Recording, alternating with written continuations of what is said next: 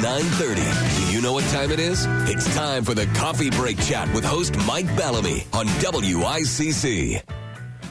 All right, good morning and welcome to the Coffee Break Chat. Joining me this morning is Eugene Driscoll from the Valley Independent Sentinel. Eugene, good morning. Happy 2017. How are you? I'm all right. I'm just wondering who canceled if you have me on. Well, I mean, it's actually you were third in line. I didn't want to tell you that when I was messaging you to try and get on the line. But, yeah, we had we had three cancellations. So you're the fourth in the line there. So you're my Matt Damon. So thanks for coming on. Yeah, I'm thrilled. All right, let's talk about what some things you guys have been working on quite a bit here. I know that one of the homicide investigation in Derby is progressing. What's some updates there? Right, back on August 11th, in the middle of the night, a 21-year-old man was gunned down on Anson Street in Derby. His name was Juan Benavidez. And last week, we were getting messages nonstop about a heavy police presence and crime scene unit up in Seymour. And it turns out it's connected to this Derby killing. Detectives, investigators seized a car, a Jeep, that they believe was connected to this homicide. Police still want people to call them and give them information. It sounds like they have a ton of evidence. It was a complicated crime scene, they said, because it was moving. Apparently, the victim ran down the street while he was being shot at. So they've collected a ton of evidence, done about 30 to 40 interviews. They're not saying we expect an arrest any second, but they are still saying that there are people who are out there in the street at about 2 a.m. August 11th who have information. I also talked to a family member, a cousin. She said the same thing, and you should call police with that info. You don't necessarily have to give your name. You don't necessarily have to come in and give a sworn statement. But if you call 203-735-7811, Derby Police would like to talk. Meanwhile, the victim in this case there's a wake scheduled for today, Bridgeport, at the Peaceful Light Funeral Home. The victim lived in Bogota, but he grew up here in Derby. All right, Eugene Driscoll. Okay, valleyindy.org, the website. People can find out more information as to what's going on with different stories in the Valley. U.S. Senator Chris Murphy recently had his trek across Connecticut, where he walks across, stops in certain ways. But he was also just recently in your neck of the woods over at Bad Sons Beer Company. Tell us about that. Yeah, we thought Senator Murphy, he'd have a couple of beers in him and we could get him to say things about Donald Trump, but it didn't quite work out. But he was in, that's my daughter saying I scared her, even though she sees that I'm on the phone.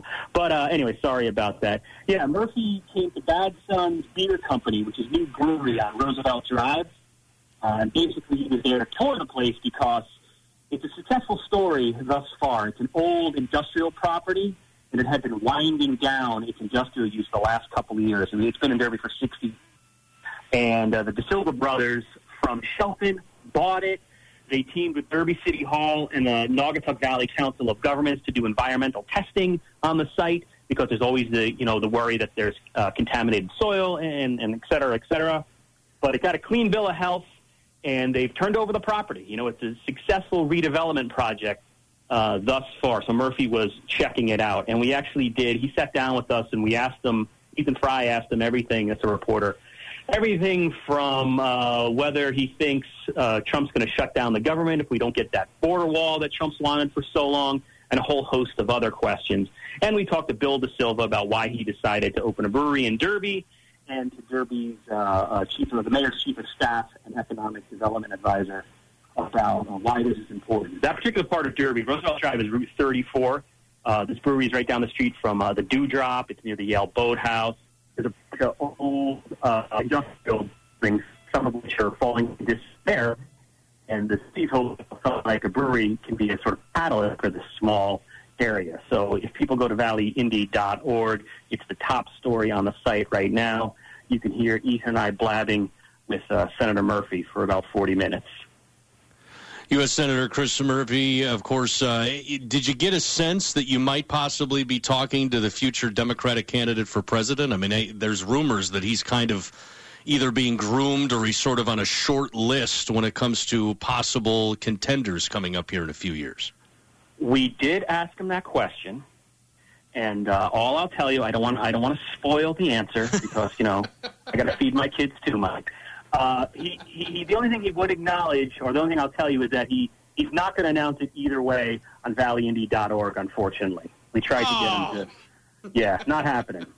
So, did you try all angles, and have you ever been president of the student council? Have you ever wanted to be another type of president? You didn't try and catch him in an answer?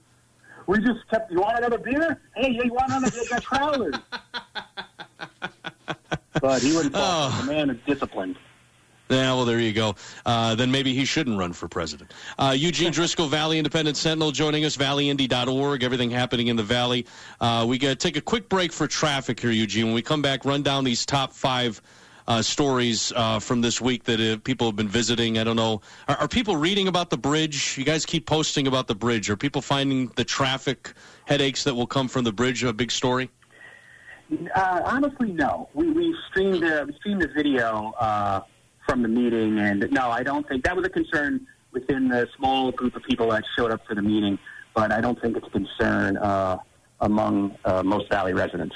Continue our conversation with Eugene Driscoll from the Valley Independent Sentinel. You go to their website, valleyindy.org. It's organized real well, separated by the different communities in the Valley and all the latest stories that they're working on. A lot of people visit your site. It's always interesting to hear what the top sites are that people have an opportunity to read different stories they get a chance to read on your website. So what are the top 5 from this week? Number 5. Headline, Delgado's campaign questions registrar's objectivity in Derby. That is a political drama story. There is a Democratic primary coming up in Derby September 12th between incumbent Mayor Delgado and Carmen DeCenzo, the president of the Board of Aldermen. And there were some fur flying this week in terms of some process questions there. So that was number 5. Number 4 was a letter.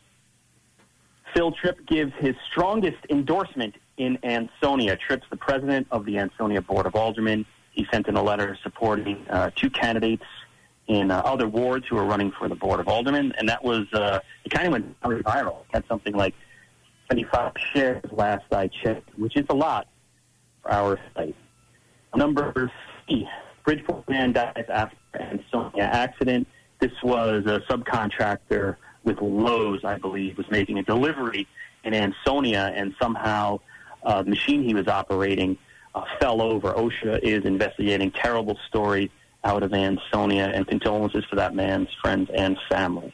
Number 2 was the story we mentioned before the break. Derby homicide investigation progresses. I talked about that. And our number 1 most read story of the week, Ansonia man accused of robbing bank in Seymour. This was, I believe it happened last weekend. It was last Saturday. A 21-year-old man walked into, I believe it was a TD Bank up there in Seymour, passed a note saying, this is a robbery. They got him about 3 hours later, the 2 investigators up there in Seymour. They tracked him to Ansonia quite quickly and made an arrest. He's charged with first-degree robbery. So that's it. Not a particularly joyous list, but it is what it is, and those are our most read stories of the week on valleyindy.org. All right, sounds good. Valleyindy.org. People can check out what's happening in the Valley. They're a great follow on Twitter as well as Facebook. Eugene, as always, thank you so much for coming on. We appreciate it. Mike, thank you so much for having me. I appreciate it.